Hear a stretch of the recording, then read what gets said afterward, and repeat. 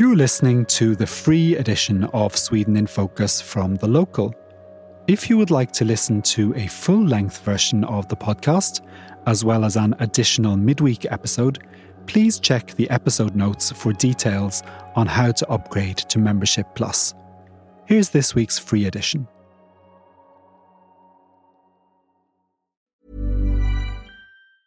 Hey, it's Ryan Reynolds, and I'm here with Keith, co-star of my upcoming film, If, only in theaters May 17th. Do you want to tell people the big news?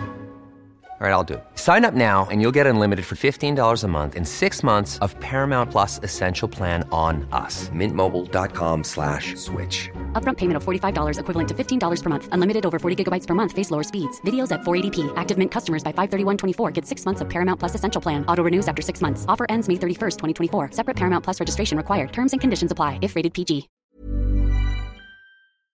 Hello and welcome to this special election edition of Sweden in Focus, the Local's news and analysis podcast. We're recording this episode on Monday, the 12th of September, the morning after the night before, and we're waking up to a new political landscape in Sweden. Not all the votes have been counted yet, but there are a few things we can be sure of. The far-right Sweden Democrats took more than 20% of the votes and are now Sweden's second largest party. Both parties that were polling at well under the 4% threshold for entry to the Riksdag just a few short months ago, the Liberals and the Greens, have got enough votes to stay in Parliament. The ruling Social Democrats have done much better than 4 years ago, but most likely will not be able to continue in government. Instead, and I stress that this is all still very preliminary, as things stand, the most likely next Prime Minister of Sweden will be the moderate party's Ulf Kristersson. I'm Paul O'Mahony, and with me to discuss all this I have Becky Waterton and Richard Orange. And while things were pretty stressful last night and we were all attending different election night parties, we did finally manage to meet in the flesh, which was brilliant. Richard and I had only met once before, 8 years ago, in a very cold Berlin, and it was my first time meeting Becky, which is just bizarre given how regularly we chat for this podcast, and very nice it was too. How are you both this morning? Tired. A bit bleary-eyed. My brain is functioning at 50% capacity, if not lower. What time did you get to bed last night? I think I got into bed around 2, but my brain was just racing. You know, you can't really just suddenly switch off. So I don't know when I actually fell asleep. I think it was about 2 for me as well. I think on our chat we signed off around 2. But then I woke up at sort of 4 o'clock in the morning and couldn't help firing my computer up and checking the results again. Yeah. And then there's some kind of TV came on at 6 o'clock in my room. Yeah. Remind us where you both were for most of the night. Becky, where were you? I was at the Social Democrats with a lot of other media, like a lot of familiar faces. How about you, Richard? I was at the Moderates the whole night. The person who came down was the party's General Secretary, Gunnar Strömmer, and he's a very bumptious, good fellow, well met. So he's a sort of booster. So he was like saying, no, everything's absolute. And we got an interview with him and he was saying, no, it's not so bad as it looks when the exit poll came out. I mean, it was quite fun when the first TV4 exit poll came out, which put the moderates to something like 16%. And then after that, somebody in the bar shouted like, Sprit! and everybody laughed. Sprit means spirits, alcohol, liquor. Yeah. You know, so they were calling for liquor when the TV4 exit poll came out. And then as the evening went on, and then Gunnar Strömmer came out and he said, no, we've seen this before and it's still easily within the bounds of possibility. Yeah. This is actually not that bad a result. We are still very confident that we can swing this. And then as the night went on, he actually was increasingly seemed to be justified, and that the atmosphere in the room got more and more positive, and there were whoops of laughter, everyone got a bit drunker, and it really, you got this kind of almost hysterical sense of expectation and optimism, and you really felt the mood pick up amongst the activists. Yeah, and James is in a meeting this morning and isn't able to join us. Richard, you managed to speak to some voters in Malmö before you left for Stockholm yesterday, before you hopped on the train. I did, very briefly, yeah. I sort of went to my local Val polling station when it opened at 8 o'clock and chatted to some of the people going in to vote, and also some of the party activists and MPs waiting outside, sort of trying to swing their decision. I spoke to Mamadou Diallo, who's one of the people who waved the PKK flag. He's an MP from Malmö for the Venstre Party. The Left Party. For the Left Party. And he's been quite big in the Afro-Svenska Förening. I think he's a sort of a campaigner for Afro-Swedes. And he was also one of the 3 Left Party MPs that waved this PKK flag in Almedalen. But I spoke to him and he said the campaign had gone, he thought, really well, and he felt his party was energised with Nooshi Dadgostar, who is, really popular, especially amongst Venstre Left Party activists, but also sort of more broadly. And he thinks, the party's new tougher stance with the Social Democrats is really paying off.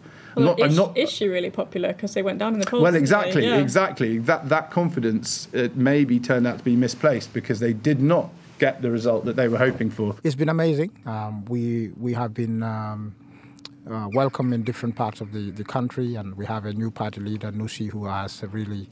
a lot of people have shown a lot of love for her and the policies that she's pushing through. But most importantly, because the Left Party now and the Left Party before her have shown a different attitude. We used to be seen as, people that would basically accept whatever the Social Democrats would do. And lately, the past 8 years, we've shown the opposite. We've really been pushing for our own policies, policies that are more to the left than the center, right? Which the Social Democrats have been doing. They've been pushing for more policies that are more right, center-right, and that is not our policy. So we've been standing really strong against that kind of policy direction that the Social Democrats have been showing. And we've proven over and over again, especially the last 4 years, where we've gone head-to-head with Social Democrats and really won against them because they need us to be able to push their policies, and we've really done everything to stop any center-right policies that are devastating or would prove to be devastating for a lot of people that live in this country, especially poor and working-class people. So what's going to happen between the parties after the election if the left side get the advantage? Yeah, that means simply that we would see more progressive policies. We would see more policies that would benefit everybody, not only the billionaire class and the rich people, but we would have policies that would benefit everybody that lives in this country, regardless of your class, regardless of your nationality, origin, and so on, background. It's important that we have policy. This is a rich country, and it's important that the resources that we have are distributed equally so that everybody can have access to those resources. And you also spoke to a first-time voter called Juan Ocampo? Yes, I spoke to Juan Ocampo, who was from Chile. It's his first time voting, and he wouldn't be drawn really on which side he was. And one thing that I found a lot, not just here, but also talking to voters in Rosengård, which is a heavily immigrant part of Malmö, is that a lot of the first-time voters, for them, the fact that they're able to vote is more significant than, the who's up and who's down in the political situation. For them, it's really exciting that they're getting to have a say. And, I mean, they were saying they trusted Sweden's democratic system, and it didn't matter who won because the country is a well-functioning country compared to Somalia, where you might come from, or Syria. They have faith in Swedish democracy to an extent that maybe people in Sweden don't, when we're sort of worried about the Sweden Democrats dragging the country down towards a sort of populist direction. Yes, this is the first time I vote in Sweden, and I think it's important to make use of that right, to be part of the society, and yeah. And how do you find the sort of democratic system in Sweden and the voting and how it works? I found it interesting. It's a bit different from where I am, so it's a bit trying to get around how it works and the different instances where you can get engaged with and the different topics that they are interested in. Mm-hmm. So that has been very interesting to find out about. And this campaign's been a lot about immigration and crime, and it's been quite a dark campaign. I mean, how have you been following it on the media? Yeah, I think it have been different topics. So there has been energy as well. Energy is a big topic as well. There has been the different things as well, like immigration, of course, is one of them. But I think it's part of what it has to be decided as a society, no? If it has to be a better social healthcare. What should we do to get better healthcare? Those type of topics are important for whole society, and I think it is part of the discussion we have to have. Mm-hmm. So I think it's been quite a healthy election, really, in some ways. Well, I don't know if it's healthy or not, but it's democracy, and democracy is about discussion and trying to get the topics that you think are relevant to the head of the top of mind. Then what you think or not, then it's a bit tricky. And there's parties, of course, that will use politics in different ways, in ways that maybe are not the best, but there are some that try to stand for what they think, and I think it's important. The biggest story on election night was the Sweden Democrats surpassing the moderates as Sweden's second largest party. How significant is that? I mean, it's significant. I mean, I was at the Social Democrats, who are the moderates' kind of traditional rivals. Yeah. When I got an interview with the Energy Minister, Khashayar Farmanbar, I specifically said, how does it feel that your kind of traditional rivals have been overtaken by the Sweden Democrats? And he was like, it's horrible. Like there was absolutely no schadenfreude that the moderates had been knocked into third place. Great, yeah, let's listen to some of that interview now. In many ways it was expected, but it's horrible. I mean, we knew even since the 30s, we knew from the experiences in other countries in Europe, recent experiences in Poland or Hungary, that every time that the regular right-wing parties start to accept or to embrace extreme right parties, they will lose and the extreme right will win. And that's what we're seeing now in the polls. You've also had some critique, your party, for kind of adopting slightly more hard on immigrants rhetoric. Do you think that's benefited you in this election, or? I'm not sure about that. And I mean, what we have done, it's very easy to say that, but what we have done is to adapt to what we've seen in the rest of Europe. In the rest of Europe, after the 2014 and 15, the crisis in Syria, the war in Syria, the rest of Europe closed up. Sweden and Germany were basically the only countries accepting refugees and immigrants coming here seeking peace and refuge. And I think it's really important to say to the rest of Europe, everybody has to be part of this. And Richard, you spoke to Niklas Elot, Associate Professor in Politics at Stockholm's Södertörn University, about whether the moderates had been right to seek the support of the Sweden Democrats. Let's hear what he had to say on that. It is not easy to predict the effect of any particular strategy by mainstream parties on the development of a party like the Sweden Democrats. I mean, the received wisdom is that if other mainstream parties do try to mimic their message and try to cut off the supply of voters to them by sort of offering similar policies, then that might weaken them, and that does seem to be what happened in Denmark. But the big danger in that is, of course, that if you move yourself closer to their position, if you sound friendlier towards them, then you legitimize them. And the moderates, I think, from looking at the data on the exit poll this evening, it does look as if the moderates have lost votes in both directions. They've lost votes among some supporters who can't stomach the closer association with the Sweden Democrats, but they've also lost other votes to the Sweden Democrats themselves, perhaps because having cozied up to them, they legitimised them, and thus made it a smaller step for voters to move from the moderates to the Sweden Democrats. We interviewed Niklas Elot when it was looking like the Social Democrat side was going to win. What else did you get from him, Richard, that you thought was interesting? I think what I found interesting is, one, he is of the opinion that doesn't matter whether the strategy of cooperating with the Sweden Democrats is successful or not. He doesn't think that the party had any other choice. It was either that or be in opposition forever. So it's the only way they could possibly get into power, short of managing of being a support party for the Social Democrats, which they're not going to do. So it's easy to criticise him, but what else could they do? So that was an interesting point of view. And he was also scathing about the Social Democrats and the campaign that they've run.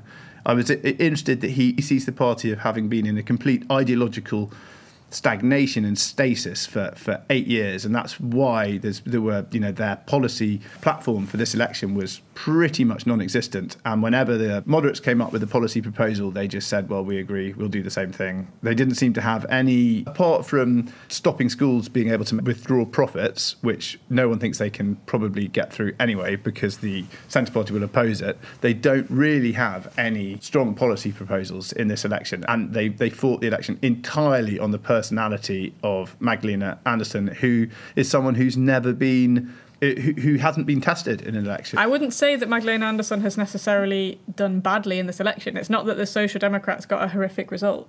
Weirdly, the Social Democrats have had a great result, but maybe won't be in government, and the moderates have had a terrible result, and maybe they will be in government. But then That's why? Kind of the big. Why didn't they do more to help the Green Party or the Left Party? You know, they've been entirely unhelpful to the Green Party. They haven't come out and supported them when the Green Party was under a massive attack on social media. I think the right parties really tried to drive them under the spar, and the Social Democrats didn't want to touch it because they didn't want to be tarred with the same brush. I think they have helped them by not talking about the environment, because people still care about the environment and environmental issues. And I think one of the ways in which the Social Democrats have helped the Greens is by not covering that issue at all. So they've made it so that if you care about the environment, you vote for the Greens. Life is full of awesome what-ifs, and some not so much, like unexpected medical costs. That's why United Healthcare provides Health Protector Guard fixed indemnity insurance plans to supplement your primary plan and help manage out-of-pocket costs. Learn more at UH1.com. I'm Sandra, and I'm just the professional your small business was looking for. But you didn't hire me because you didn't use LinkedIn Jobs. LinkedIn has professionals you can't find anywhere else, including those who aren't actively looking for a new job, but might be open to the perfect role, like me. In a given month, over 70% of LinkedIn users don't visit other leading job sites. So if you're not looking on LinkedIn, you'll miss out on great candidates like Sandra. Start hiring professionals like a professional. Post your free job on linkedin.com/people today. Party. Let's talk about the Greens, because they were in real trouble not so long ago. Both they and the Liberals were polling sort of close to 2%.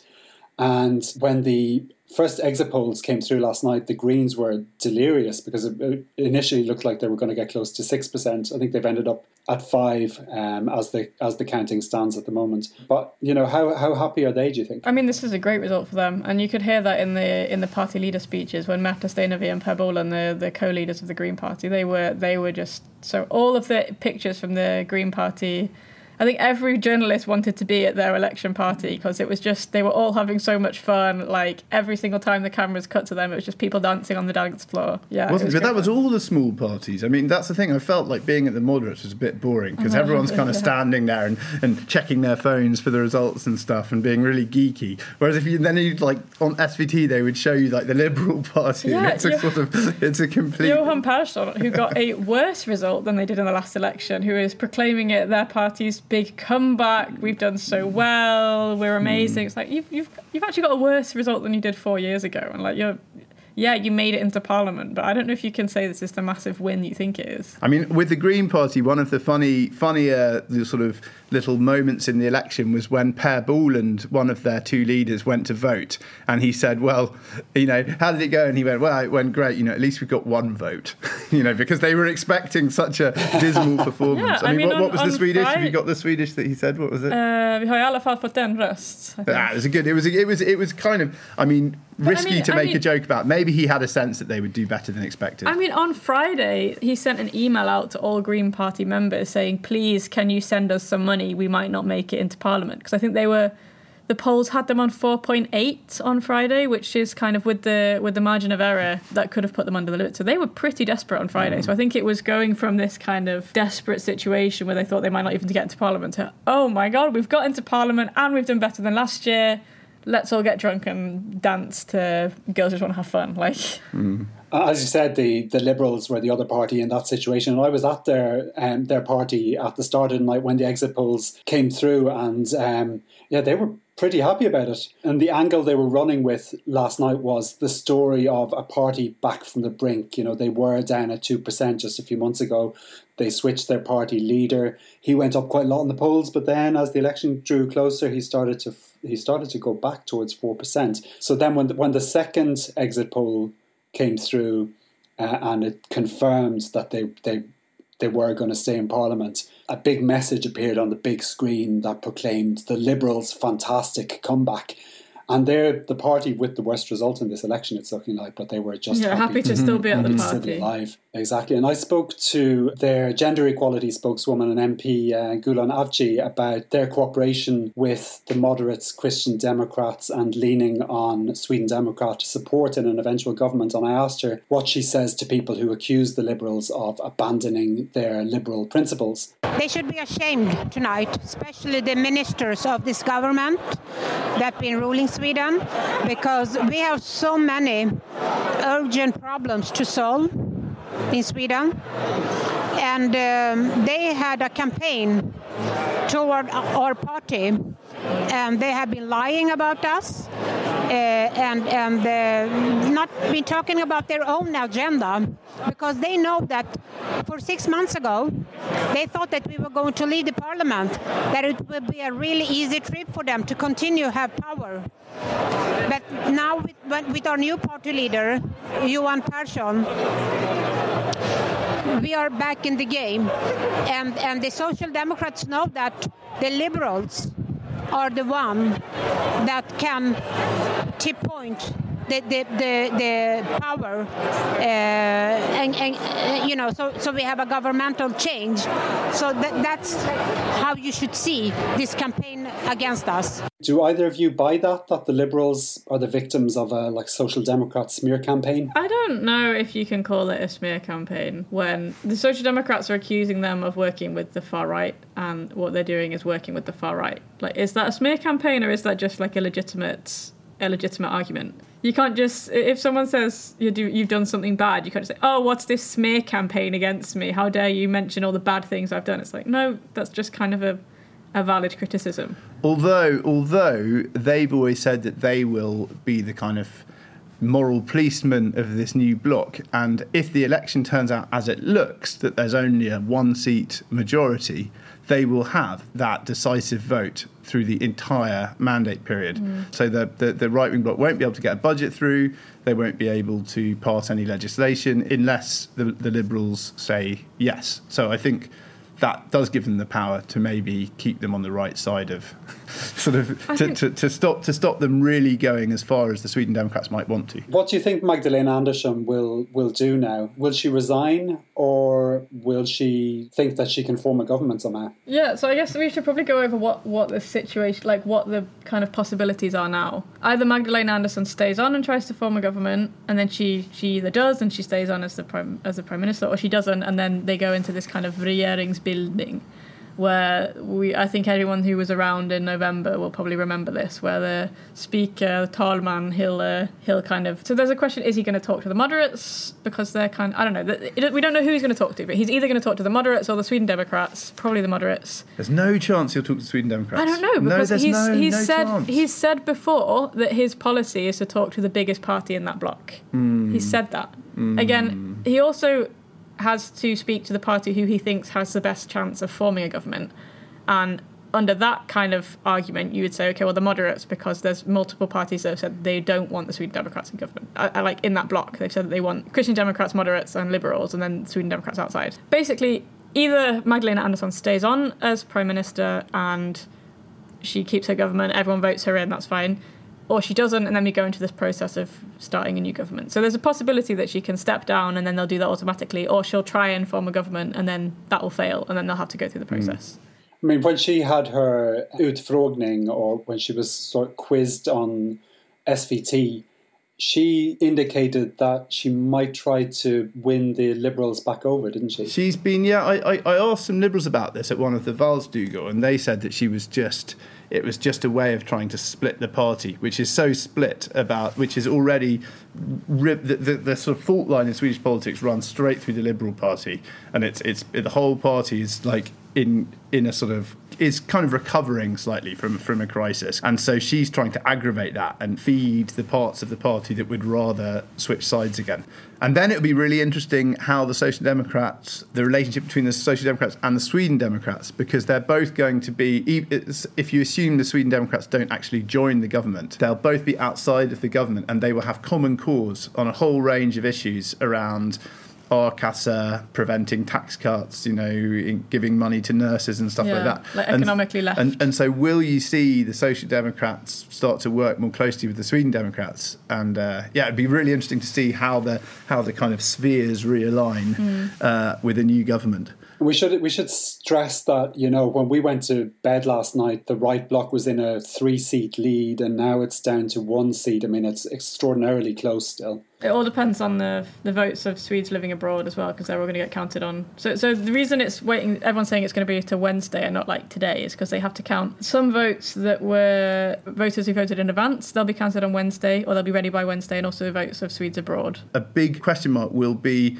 are the sort of internationalist Swedes who live abroad, how would they react to the cooperation with the Sweden Democrats? Yeah, you might have a foreign partner. You might be worried if you're going to be able to bring your partner into Sweden, all the rules there. I think, you might find they all switch to the Centre Party. And yeah, it's all to play for. It's possible. One party we haven't really talked about is the Christian Democrats, and I was sort of running around from election party to election party last night, and I turned up at the Christian Democrats party when they were in a kind of a glum mood. People were just sitting down watching TV. It was like just hundreds of people sitting down watching TV and sort of looking at their own result, which wasn't very good. I think they were at like 5.4%, which is much worse than last time round. As I was there, it flashed up on the TV that suddenly the right was in the lead, and the mood changed completely. Suddenly they were on their feet. The DJ started playing old Swedish Eurovision Song Contest classics, and everybody was singing along, and suddenly they were a very happy bunch indeed. So it just showed how quickly things were swinging last night. This is the thing, like all the parties that have had a great result have lost, apart from the Sweden Democrats, who have had a great result and might be in government. But like the big winners are the Sweden Democrats, the Social Democrats and the Greens, 2 of which are going to be in opposition probably. Yeah. Right. And then the big losers, the Liberals and the moderates and Christian Democrats, who might end up in government. It's like your ABBA Swedish politics through ABBA, which was the Waterloo. I feel like I win when I lose. Excepting, like literally all the winners are losers and all the losers are winners. Nothing makes sense. Okay, James is back from his meeting. It's a little bit later in the day now, a few hours later. And I just wanted to ask you, James, now that it's looking most likely that Ulf Kristersson will be the one tasked to form a government, who is he, and what would a government led by Ulf Kristersson's moderates look like? Well, it's interesting because if you look back at Ulf Kristersson, he was once really on the liberal side of the moderates. He was, compared to Fredrik Reinfeldt, who was his contemporary and his big rival, he was the guy on the liberal side, and Fredrik Reinfeldt, back when they were student politicians, was on was kind of the one further to the right. But what's happened since then is that the situation that Ulf Kristersson has found himself in, and that the moderates have found themselves in, has meant that he has now sort of by default ended up in a position where he's all about law and order, restricting immigration, and not really giving a particularly liberal impression of himself at all. So, who is the real Ulf Kristersson? I think the real Ulf Kristersson is a politician who has focused on taking his party back to power by whatever means necessary. And I think the party has concluded that it had 2 options. One was to work in the middle of Swedish politics, that's to say, to work with the Social Democrats, and it quickly ruled out that possibility on the basis that its whole reason for existing as a party is to oppose the Social Democrats.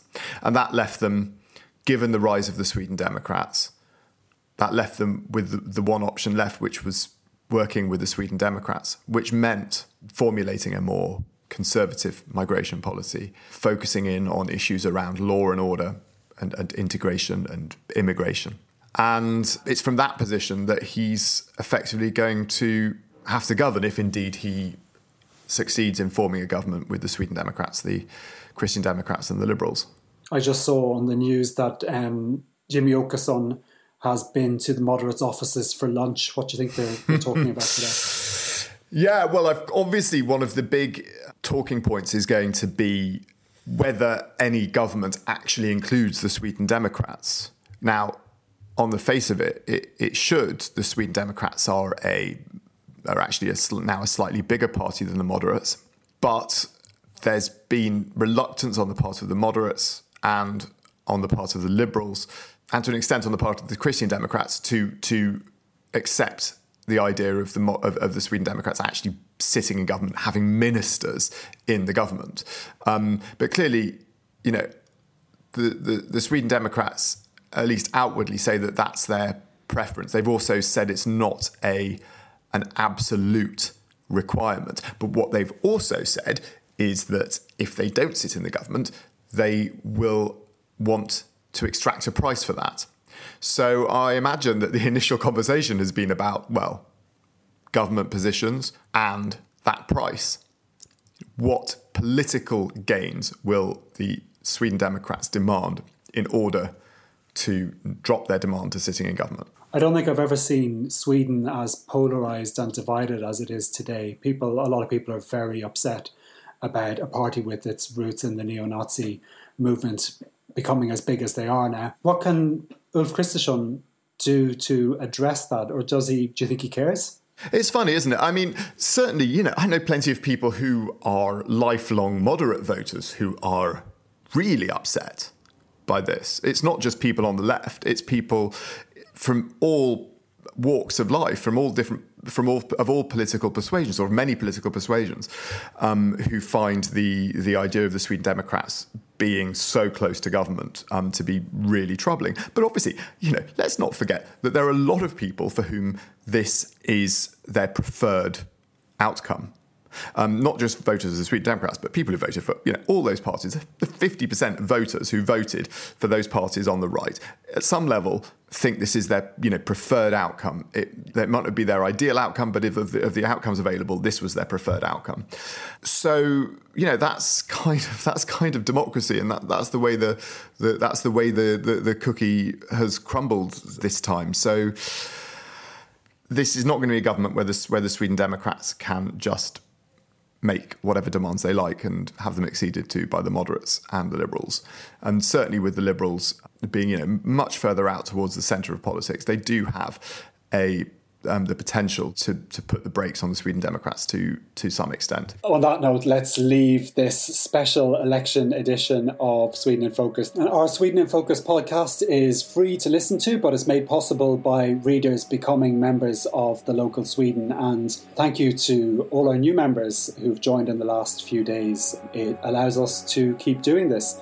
And if you'd like to join, you can support us by subscribing at a reduced rate for podcast listeners at thelocal.se/podcast offer. You'd also be giving us a helping hand to promote the podcast and bring us to new listeners if you take a moment to rate Sweden in Focus, whether on Spotify or Apple or Google Podcasts. Thanks very much for listening. I'm Paul O'Mahony, and I've been joined in Stockholm unusually by Becky Waterton and Richard Orange, and we'll be back again on Saturday. Until then, take care.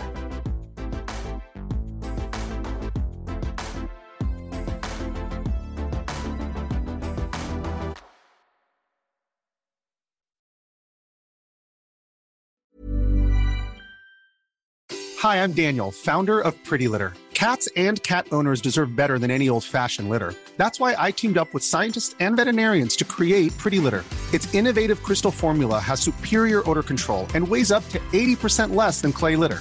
Pretty Litter even monitors health by changing colors to help detect early signs of potential illness. It's the world's smartest kitty litter. Go to prettylitter.com and use code ACAST for 20% off your first order and a free cat toy. Terms and conditions apply. See site for details. Planning for your next trip? Elevate your travel style with Quince. Quince has all the jet-setting essentials you'll want for your next getaway, like European linen, premium luggage options, buttery soft Italian leather bags, and so much more. And is all priced at 50 to 80% less than similar brands. Plus, Quince only works with factories that use safe and ethical manufacturing practices. Pack your bags with high-quality essentials you'll be wearing for vacations to come with Quince. Go to quince.com/pack for free shipping and 365-day returns. That's all for this week's free edition of Sweden in Focus. If you'd like to hear a full-length version of the podcast each week, as well as an additional midweek episode, with more interviews and analysis, please upgrade to Membership Plus. Make sure to check the episode notes for details on how to upgrade. Sweden in Focus is a podcast by The Local Europe.